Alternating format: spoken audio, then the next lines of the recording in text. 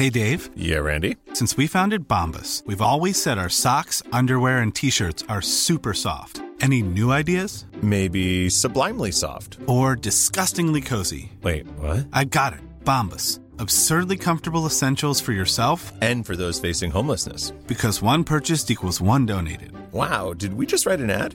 Yes. Bombas. Big comfort for everyone. Go to bombas.com/ACAST and use code ACAST for 20% off your first purchase. Because it's time. It's time for reparations. I'm sick of being a side Indian character. LGBTIQ rights are black rights. It's a form of cultural imperialism. The only thing I have in common with this character is that she's black. This does not look like me. I'm Gary Foley. I'm Francesca Ramsey. This is Amir Rahman. And you're listening to The Race Card.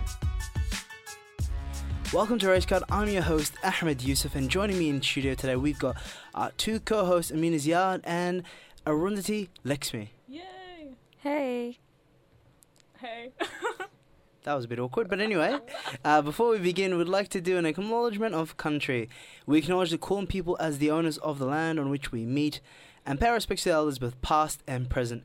This land was never ceded, and the process of colonization, occupation, incarceration, and genocide that began over 2 centuries ago continue to this day. Today we look at International Women's Day and censorship, Malcolm Turnbull's Little Dinner with Islamic Council Victoria, and our feature discussion is on the history and present day of the Mardi Gras Parade. And now we're going to our new segment, Up Close. Yes, you've got 30 seconds to answer a question that I will ask. And yeah, so we're going to start with Amina. All right, Amina. The question is, what is something that you know that no one else does? Time starts now. Oh, shit. Okay, that is heavy. Well, I'm going to start with myself because maybe that's what people don't really know. I have a thing for, like, even numbers. Even numbers, like, multiples of 2 and 5. So multiples of 10 are amazing. Yeah, that's something I know. That no one else knows? Yeah, probably not. Yeah, I agree. Is that anticlimax? That felt very anticlimactic. I was like hoping for something like spellbounding that was going to make you feel very awkward. That's classified. Alright, anyway, that was anticlimactic. We'll see if Arundhati can whet our appetites. So Arundhati, your time starts. What? Okay, I've got a better question. Yeah, don't ask me the same question. No, I'm not going to ask you the same question. Okay. So, what?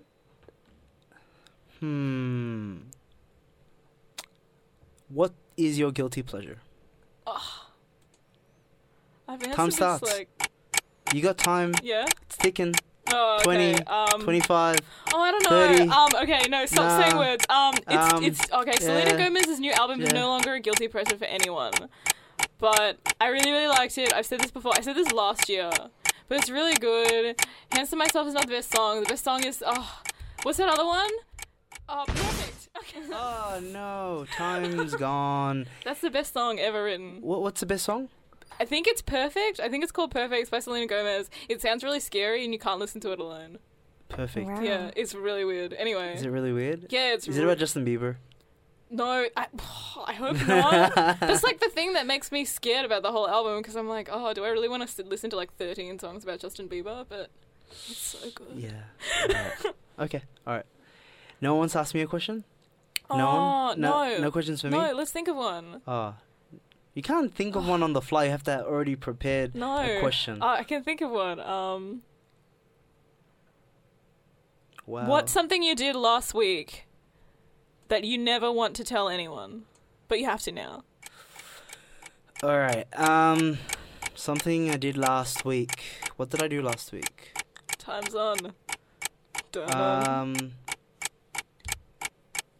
So I poured orange juice in my cornflakes. What the hell? And that was kind of weird. That's really weird. Why did you do that? I don't know. I was drinking. Cornflakes? I was drinking it and... Was it good? Well, it was...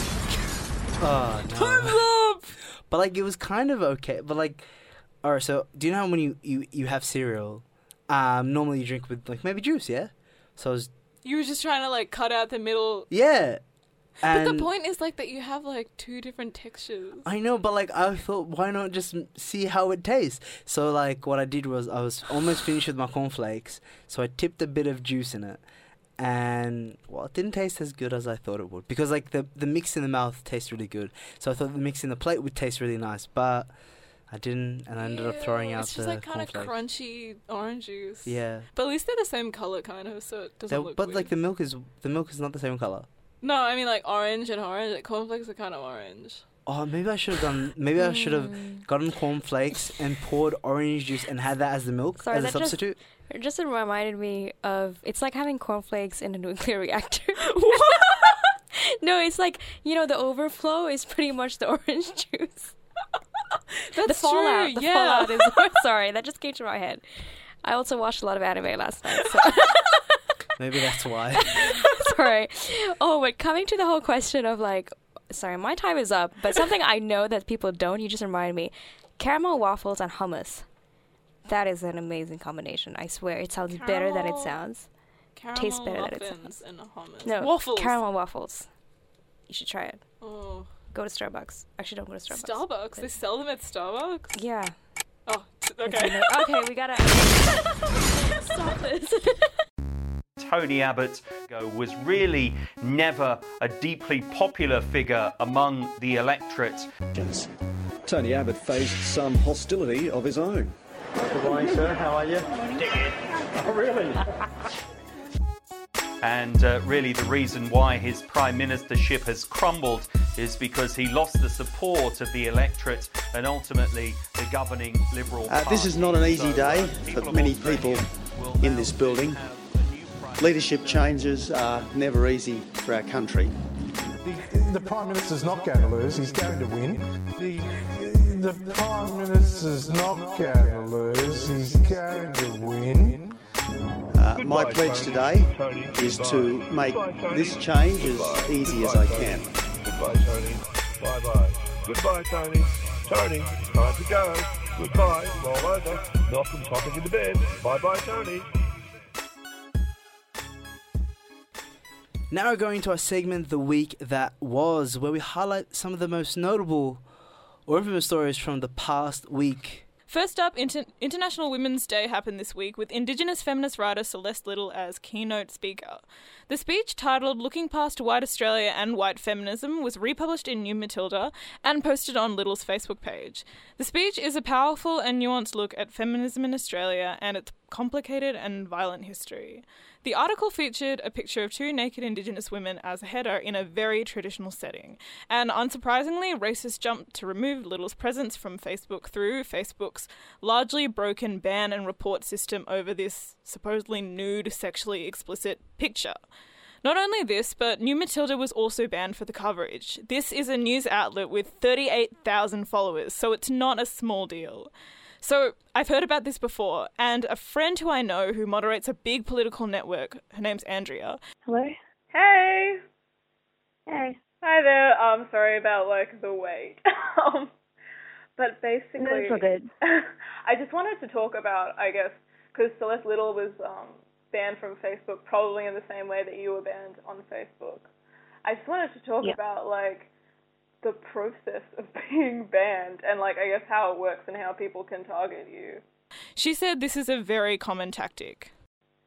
Basically, the system, because there's several different ways you can be banned on Facebook. You can get banned for nude pictures or hate speech or abuse. But the way Facebook defines it is very strange, I guess. Yeah. With slurs, they've just taken a sort of, hey, you said this word, therefore you'll get an automatic consequence. So it doesn't matter what context. What context have you been banned in, for example? I was having a discussion about my background and how in the past it was a bit harder. So I was just mentioning how in primary school there was this kid who called pretty much every brown person in the class the N-word. Oh. And obviously I read it out. Yeah. I read it out. I didn't put any asterisks or anything like that. And what was interesting was I received a ban for it maybe a couple weeks afterwards. So Facebook essentially has an incredibly complicated path of ways of reporting, and its monitoring team is not limited to so-called nudes, but also includes a team for hate speech, a team for suicide prevention, and a team for abusive content. Sexually explicit images are sent to the abusive content team, which is why this makes this so strange that an image of Indigenous women in such a traditional setting could be skewed as 1, sexually explicit, and 2, abusive content. Facebook also has a 2 strikes and you're out rule, which means that Little should have received a warning before her ban. So why does it seem so easy to remove huge media outlets from being able to use Facebook, even with all this bureaucracy in place? Actually, the nudity one is quite interesting because not only were people being banned for slurs, people were having random pictures reported for nudity, and these are pictures that have no naked people in them. Some of them didn't have people in them. They were just objects. So most of them weren't banned because with nudity, they do have someone that goes through it, but they go through it really quickly, so it is possible. So you can get banned like for nudity even when there's no nudity? Well, you can get reported. Whenever you get a picture reported for nudity, Facebook tells you. Oh, yeah. So they tell you so that you have the option to remove it first. Oh, okay. So people weren't necessarily banned, but you can get reported for any picture. All right. So if like tons of people were to report you for like one picture that say like didn't have nudity or clearly it wasn't sexually explicit nudity, do the reports like you sort of like rack up so that like you don't have the option to take it down because it's just like, oh, you violated the policy too many times? Well, if you get reported, they tend to give you an option. It's like, hey, this picture's been reported for nudity. Would you like to remove it? And then if you don't remove it, then Facebook will have to actually assess it. Yeah. But I think Facebook's nudity policy is a bit strange. Yeah. Like, they did recently say that pictures of women breastfeeding don't break the, community standards. Yeah. Also, it's only really if you see the nipple. Yeah, that seems to be it. Right? Unless it has a nipple in there. Yeah. But I think, they have exceptions for breastfeeding or if you have, like, mastectomy scarring. Oh, right. Okay. Like, they allow those. And also, like, paintings and sculptures and art. Okay, so it's not if it's not, like, a photograph. Oh, these seem, like, almost arbitrary, though. Celeste Little, she has started a change.org petition, and she's got 8,000 signatures to, like, I guess have, like, more of a nuanced view of, like, nudity. Do you think that will have, like, any effect? What I know is that there was issues of it in 2008 and 2012, and basically people just sort of kept complaining to Facebook about it because these were non-sexual images, and so it did cause Facebook to change their policy. So I wouldn't underestimate the ability for something like this to also change Facebook's policy. But you just have to be very clear about what you mean, I guess. Yeah. You have to be specific, because otherwise if you just say, hey, why do we have nudity things in general? Yeah. Why can't women's body... It won't be something concrete they can work on. But if you can say, hi, there are certain communities where people have, like, naked breasts. It's non-sexual. It's not meant to be provocative or anything like that. And in these cases, it's absurd to ban these women who are basically just existing. What's going on, people? This is Akala, and right now you're listening to The Race Card. Big up. Yeah, I was just going to say that what is allowed to be in the public sphere and what is also allowed consequently to be in the online sphere is dictated by essentially the white gaze, the white male gaze. You know what I mean? Like, it doesn't matter. Like, it can be your body, it can be somebody else's body, but if it does not fit into pandering and satisfying that gaze, then it shouldn't be on there. And that's pretty much how a lot of these online platforms work. Even Facebook, very honestly, even if you look at the people who do work on Facebook, they do they do have a white male gaze. I mean, let's just face it, their workforce is predominantly white men. I think I read a report, it was about 80%, which is also why this whole community standards thing has not been working. Like, how many times have you reported actually abusive content, and it just stays put? You get the message that it didn't violate anything. Yeah. I mean, speaking of that, International Women's Day, I heard you had a interesting experience speaking with Casey Council, was it? Yeah, actually. Yeah. Would you be comfortable elaborating? Okay, sure. So what happened was, so on Thursday, which was 2 days after International Women's Day, I was asked to speak on Muslim women in the West, and I did. And I also did something that the other speakers unfortunately didn't do, which is basically an acknowledgement of country and talk about Indigenous women, talk about women of color, talk about agency of women of color, as well as internal and external resistance. And I feel like that has touched some nerves with some people who were not very happy with the whole, I'm a poor brown woman, please save me. I think that's what they were expecting. I think that's... they thought I was going to provide, and I didn't do that. And so at the end of the speech, this one woman who was from the council particularly, she approached me and basically attacked my English, saying that, she told me that I was speaking fast. Okay, I get that. She told me that I wasn't speaking loud enough. Okay, that's valid. She made no comment of the content of my speech. And, that's a bit funny, but I didn't think too much about it. But then she went on to say that I needed ESL classes and elocution classes, which to me was a little bit funny because I thought I talked about very complex issues. And also I was asked to give a speech, like I think whoever organized it had enough confidence in me that I could speak on this topic and I could speak on it clearly and properly. And by the way, she also compared the way how I was speaking to another white woman who was also on the panel, who also gave a speech. And I thought that was, at best, it was a bit insulting. Yeah. It was one way to say, stay in your place and don't talk out of line. Yeah. And that woman, by the way, she was presenting on, there was nothing wrong what her project was doing. Her project was basically helping migrant refugee women learn how to bank, learn how to make an income and things like that, which are all really great. But she was framing it from a perspective of a white savior gaze, like, oh, look at these poor girls. They're finally entering the water swimming for the first time. And it's almost like patronizing, and that's not what you really want. It's almost as if these little girls are puppies. I almost felt like asking which one's your favorite. Yeah, so that's my experience. And very honestly, it's not the first time, and probably won't be the last. Did you feel like, I guess, in her saying, like, oh, do you want to take elocution classes? Like, I know a great teacher or whatever. That was her trying to fit you back into the white savior narrative? Like, basically, like, you need saving from me.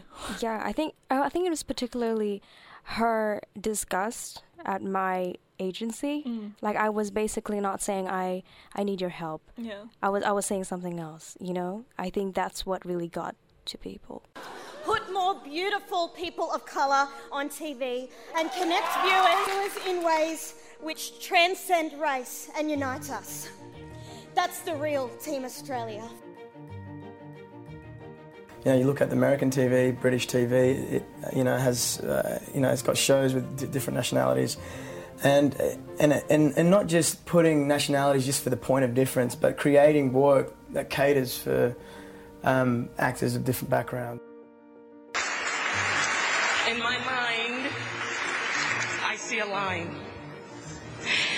And over that line, I see green fields and lovely flowers and beautiful white women with their arms stretched out to me over that line. But I can't seem to get there no how. I can't seem to get over that line. That was Harriet Tubman in the 1800s. And let me tell you something. The only thing that separates women of color from anyone else is opportunity. You cannot win an Emmy for roles that are simply not there. So another week has passed and another thing has happened, as they do. Malcolm Turnbull's dinner with Victoria's peak Islamic body, Islamic Council Victoria, happened over the week, and what's got me kind of like feeling a bit awkward about it is how it's been reported, and it's almost universally seen as like a change for Muslims and how they'll be treated by the government. You know, Malcolm Turnbull's our white knight coming to save us from his party. But what I want to just ask is, where was this talk when Tony Abbott was talking about Team Australia? Where was Malcolm then? When the extra powers were given to ASIO and AFP, where was Malcolm then? When government approved policy to track young Muslim children in schools, where was Malcolm then? Well, you know where he was? Nowhere. He was silent. He was keeping to himself, planning his coup to become the next Prime Minister. That's what he was doing. So this politicking that he's doing ahead of an election seems dubious and disingenuous. Because, you know, he doesn't really care about Muslims. He just cares about being re-elected. He cares about power. Because what has his dinner done for Muslims? What has that achieved? Has he said that he's going to change anything? Has he offered up any solutions? Or he's talking about, like, we got to be peaceful. We got to do, like, just open, like, just like words that have no kind of meaning. Yeah. What did he do at the dinner? Sorry, like, was he just there? He was just at the dinner and just, like, talking to a group of Muslims from ICV. And what kind of troubles me is that, you know, ICV have been vocal about, you know, like, the rhetoric by the government before. I just wanted them to be more critical. I wanted the people, like, have him come there, but, like, actually, you know, like, so what are you going to do differently? Tell us what you're doing. Yeah. Well, don't just, like, I feel like you gave in too easily. Now he just expects you to just follow along whatever he says. Now, you've not actually been critical. You've not gone to him and said, hey, just because you're being a bit nicer on the surface doesn't change the way your government and party treated us for so long. You know what I mean? It's just like...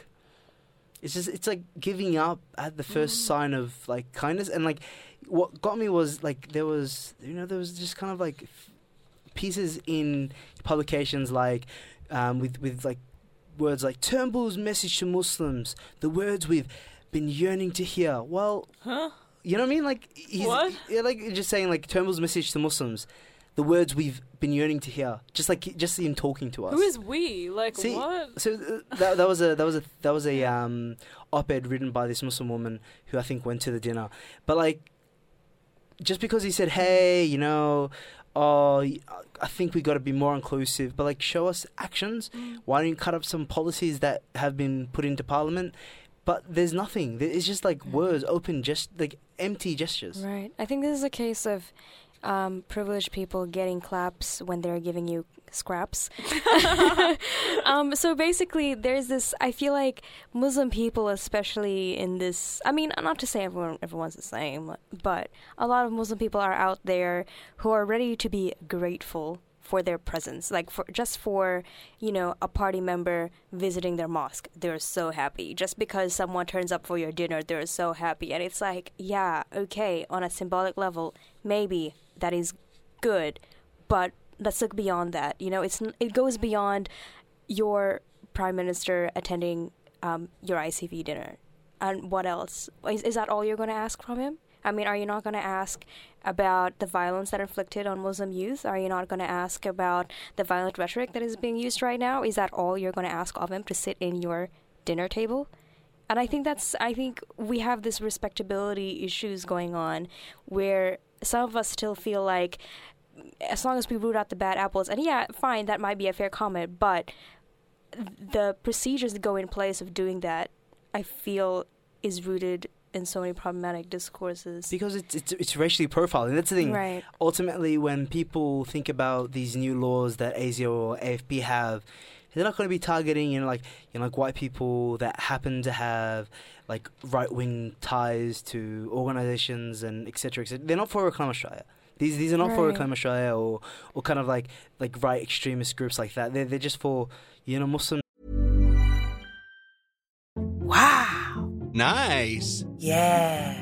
What you're hearing are the sounds of people everywhere putting on Bombas socks, underwear, and T-shirts made from absurdly soft materials that feel like plush clouds. Yeah, that plush. And the best part? For every item you purchase, Bombas donates another to someone facing homelessness. Bombas. Big comfort for everyone. Go to bombas.com/ACAST and use code ACAST for 20% off your first purchase. That's bombas.com/ACAST. Code ACAST. That might be...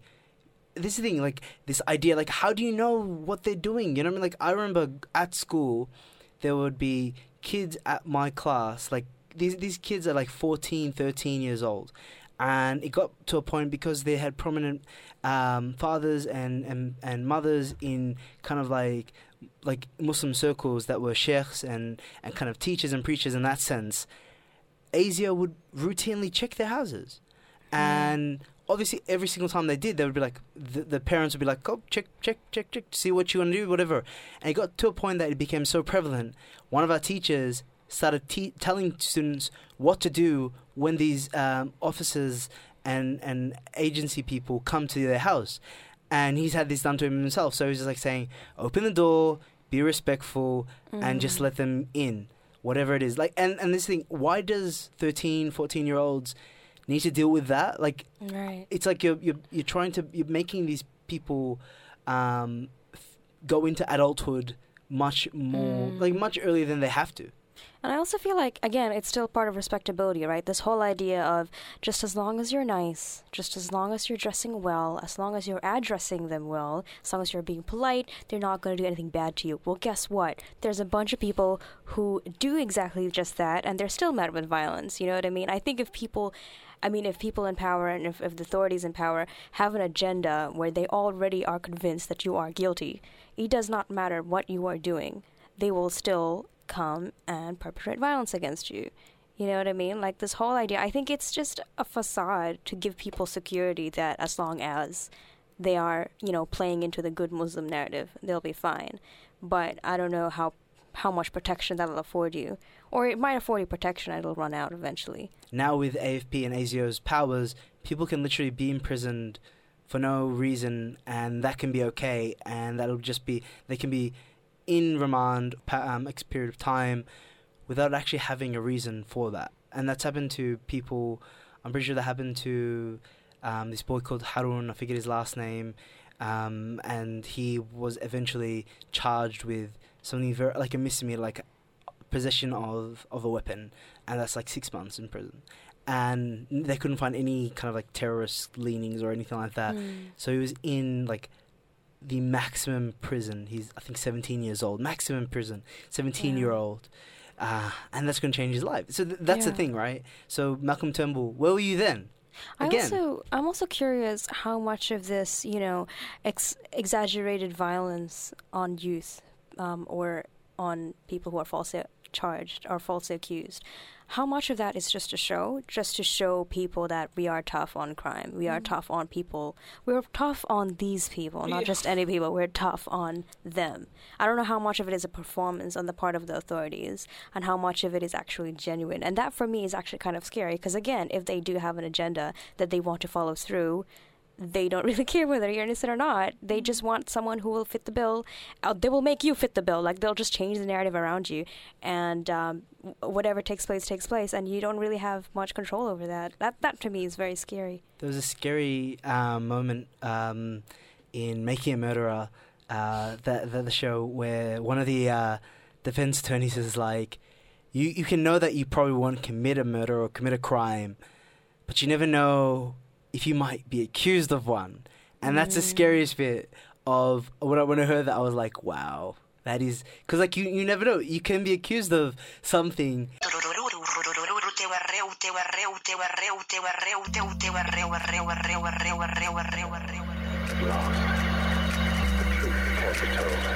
I'm banning all rap this year at the awards. Yeah, don't get me wrong, I love hip hop, obviously, but tonight it's all about soul. Yeah, but okay, hold on a second. I got another call. Wait a minute.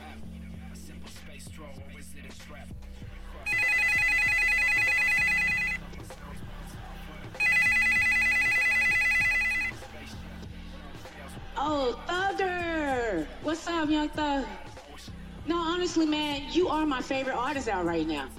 But I ain't letting anybody in with no littles and youngs in their name, yeah.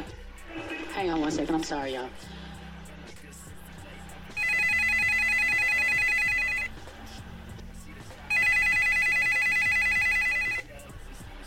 Yes. Who is this?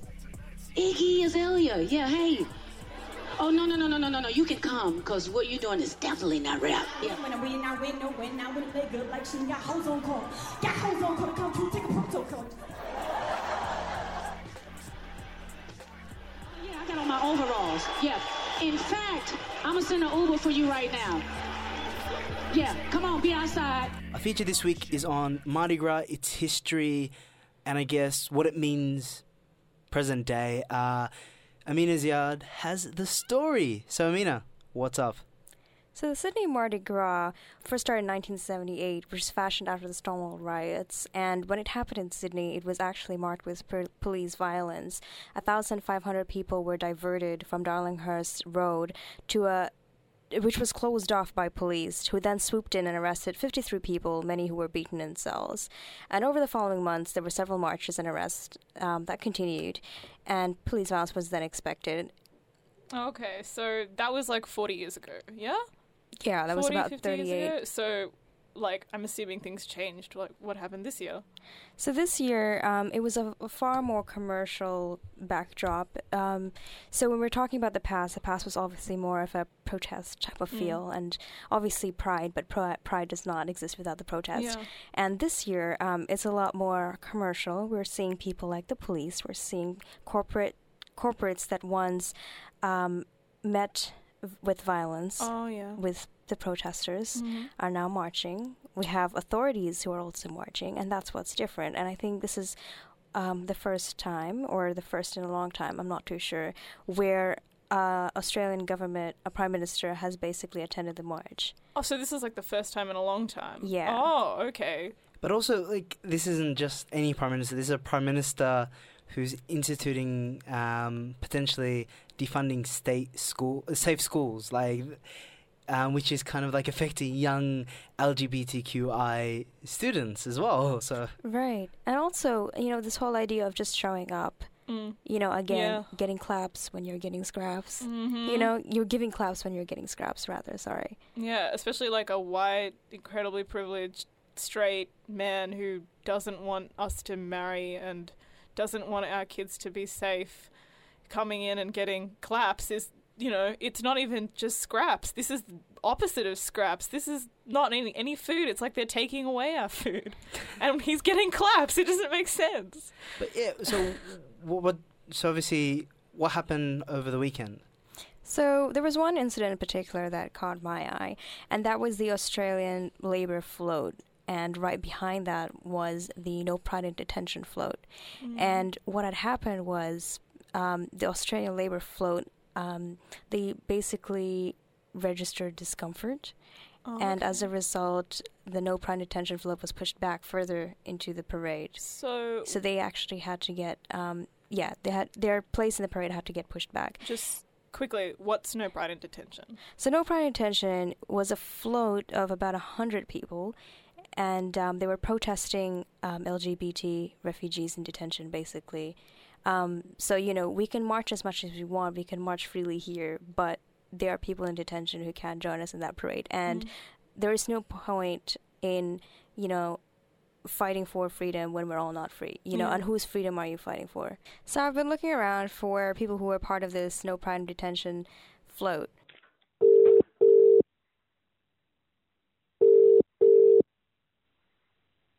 Hello? Hi. Hi, is this Amina? Yeah, this is Amina.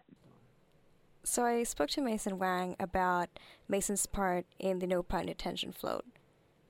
I was part of we had over 100 members, and we basically protested LGBTQI refugees in detention.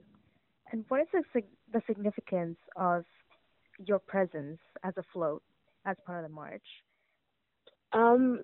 It's just that historically the Mardi Gras has always been, well, not always, it's become more about the spectacle in recent years, but historically the Mardi Gras was always a protest event rather than, just about fun and guys in short shorts. And I guess what we wanted to do was to reclaim the Mardi Gras, to make it all about protest again.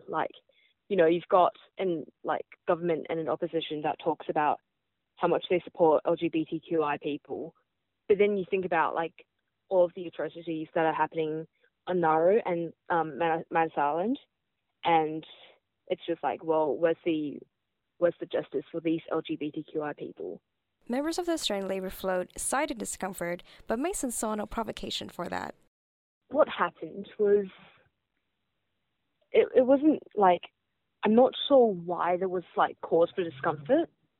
Right. Okay, I can understand that maybe Labour didn't want to be because it's a bad look for Labour.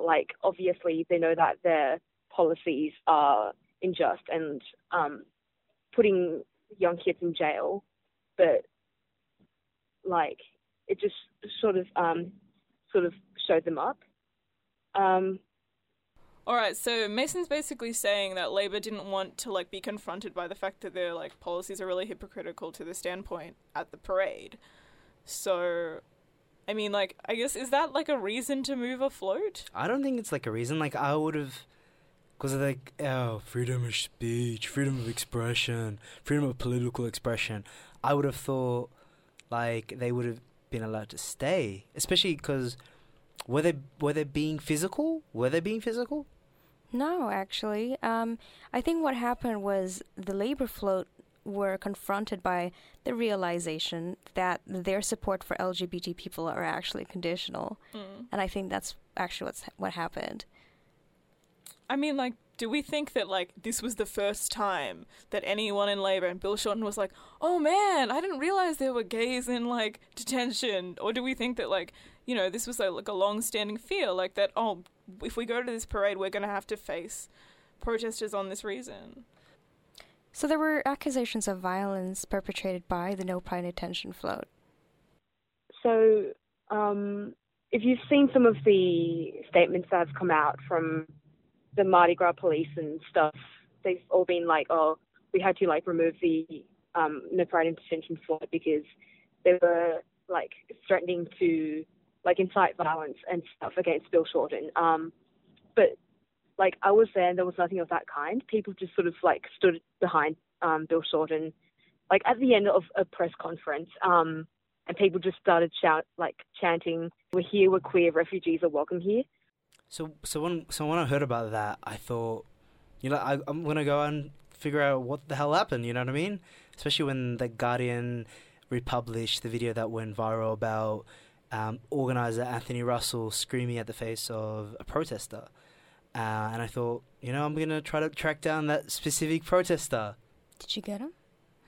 I think I did. Name is Ed McMahon from Sydney. Hello, how you going? I don't really know what to say. So that's Ed. And, he told me about how he felt about being confronted. Yeah, I was actually really, I went into quite a sort of anxious sort of space. I needed to just, after the confrontation, I just needed to take space and sit down because the parade itself is very stressful. When you're organising a float, we had 140 participants. It was a whole, there were weeks of preparation, and the day itself was just running around. And then you're waiting there before the parade. There's lots of loud music, lots of lights, lots of activity. You're stressed about whether everything's going to go okay. The very fact that the head producer of the parade comes up to you as just a community organiser is itself daunting. But when they sort of stick their finger in your face and start yelling at you and using expletives and they right in your personal space, it's very intimidating. It's somebody in a position of authority and power, backed by major corporate sponsors and at the request of the opposition leader of the country. It was very intimidating for a long time. I just felt very vulnerable.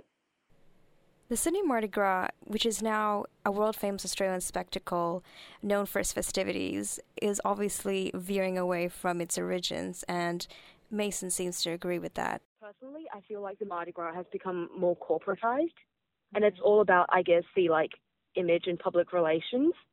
And obviously, like, I can understand that it's a huge thing to have both Malcolm Turnbull and Bill Shorten show up at the Mardi Gras. Like, it's the first time that a Prime Minister and the opposition has done that. And I guess the Mardi Gras didn't want to jeopardize that, which I totally understand.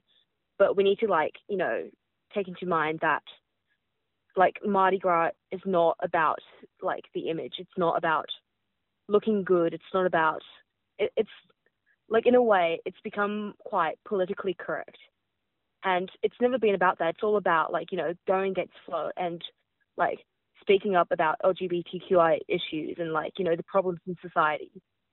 Like, yeah, it's just that, like, in regards to your question, who's being prioritized, it's become quite, I guess, hypersexualized and, like, exclusive of people of color. And yeah, that's just being demonstrated here with like, even though there were floats that made fun of Julie Bishop and her helicopter, like, they weren't removed just because, like, it wasn't, like, it was quite a, I guess, accepted stance. Right. Whereas this was, like, all about, you know, accepting, like, refugees who are, like, mostly people of color, and just shows how, I guess, whitewashed the Mardi Gras has become in the recent years. And I don't think Mason's alone in thinking that, because when I spoke to Ed, he was kind of, you know, very hard and fast about how he feels the Mardi Gras has changed and how people like Bill Shorten were able to eject a float that were trying to say no pride in detention for queer people in detention centres. So I guess what I'm saying is Mardi Gras sort of become platformed by the political establishment to legitimise itself, which is, of course, is a complete transformation from its original protest nature in 1978. It's gone from a protest parade where the police attempted to shut it down to a protest parade where it's used as a platform to celebrate how great and inclusive the police force is of queer folk.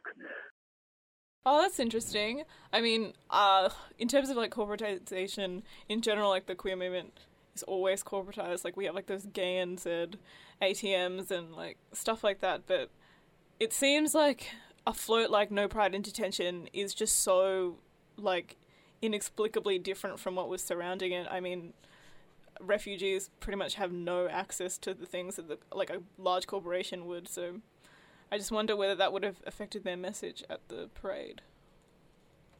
Yeah, because, like, I feel like what kind of struck me was how people reacted to that, because this is in stark contrast to anything that was happening at Mardi Gras, because everyone's like, ooh, corporations are cool with queer people now, and it's, like, become a big fun festivity kind of thing, and that's cool.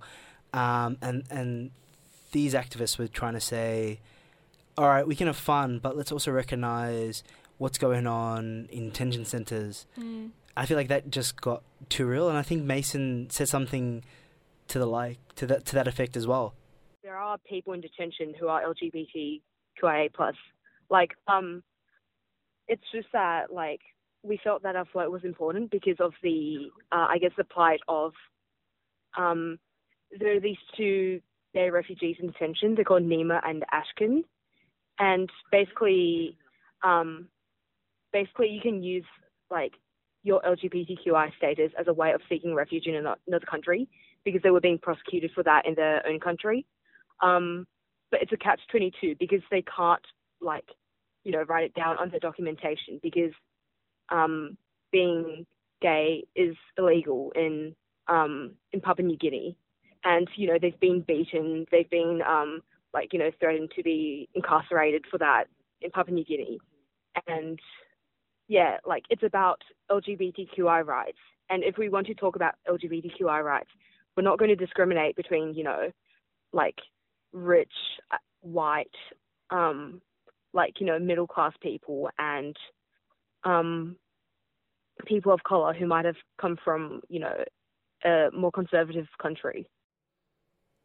I felt very taken back by that, because normally you don't have the names for the people. They become statistics, just numbers. And now we know of 2 people's, their name, but who they are in that sense, and how difficult it must be for refugees and asylum seekers who are queer and seeking asylum on the basis of being persecuted for their sexuality. Like Mason says, how can you write that on a piece of paper?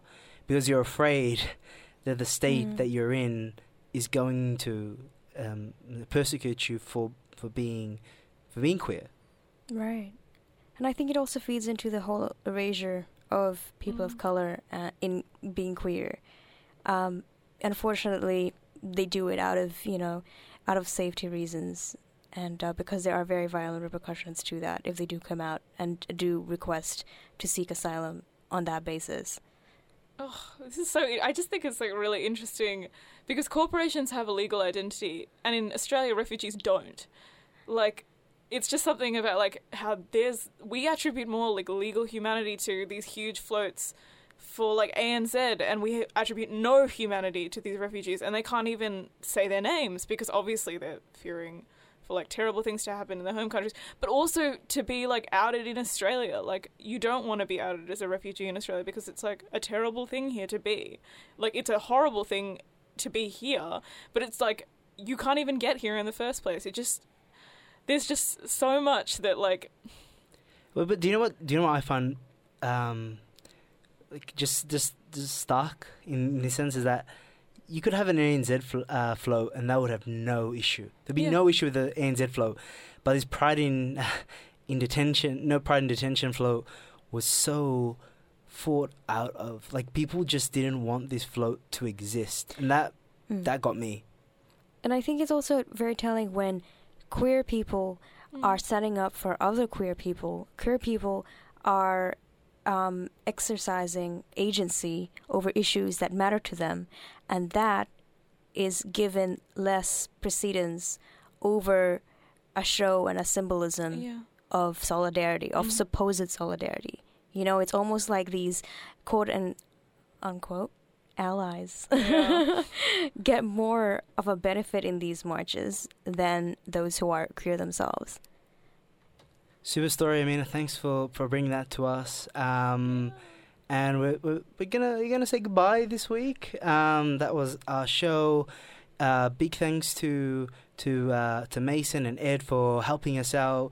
And big thanks to Amina for bringing to us that story and a bit of history about Mardi Gras and what it means. You can find us on iTunes, Acast, and tons of other places. Find us on Twitter at RaceCardPod. You can find us on Facebook, facebook.com/RaceCardShow. Find us on our website, racecardpodcast.com, and our Tumblr, which is done by the incredible Arundhati. Yay! racecardpodcast.tumblr.com. Tons of really cool things that we talk about, things that are happening in the news. Find it all at Tumblr and all our other social media platforms. You can find me at Ahmed Yusuf 10. You can find me at Arundhati with 2 A's at the start. And I'm pretty sure, Mina, they can find you as well now. Yeah, so as of yesterday, I do have a Twitter account, and it is Amina, AMENA, Ziard, ZIARD. So no spaces, put it all together. That's my Twitter. Boom. All right. That's me saying goodbye. Thank you for listening. And you're listening to The Race Card. Bye.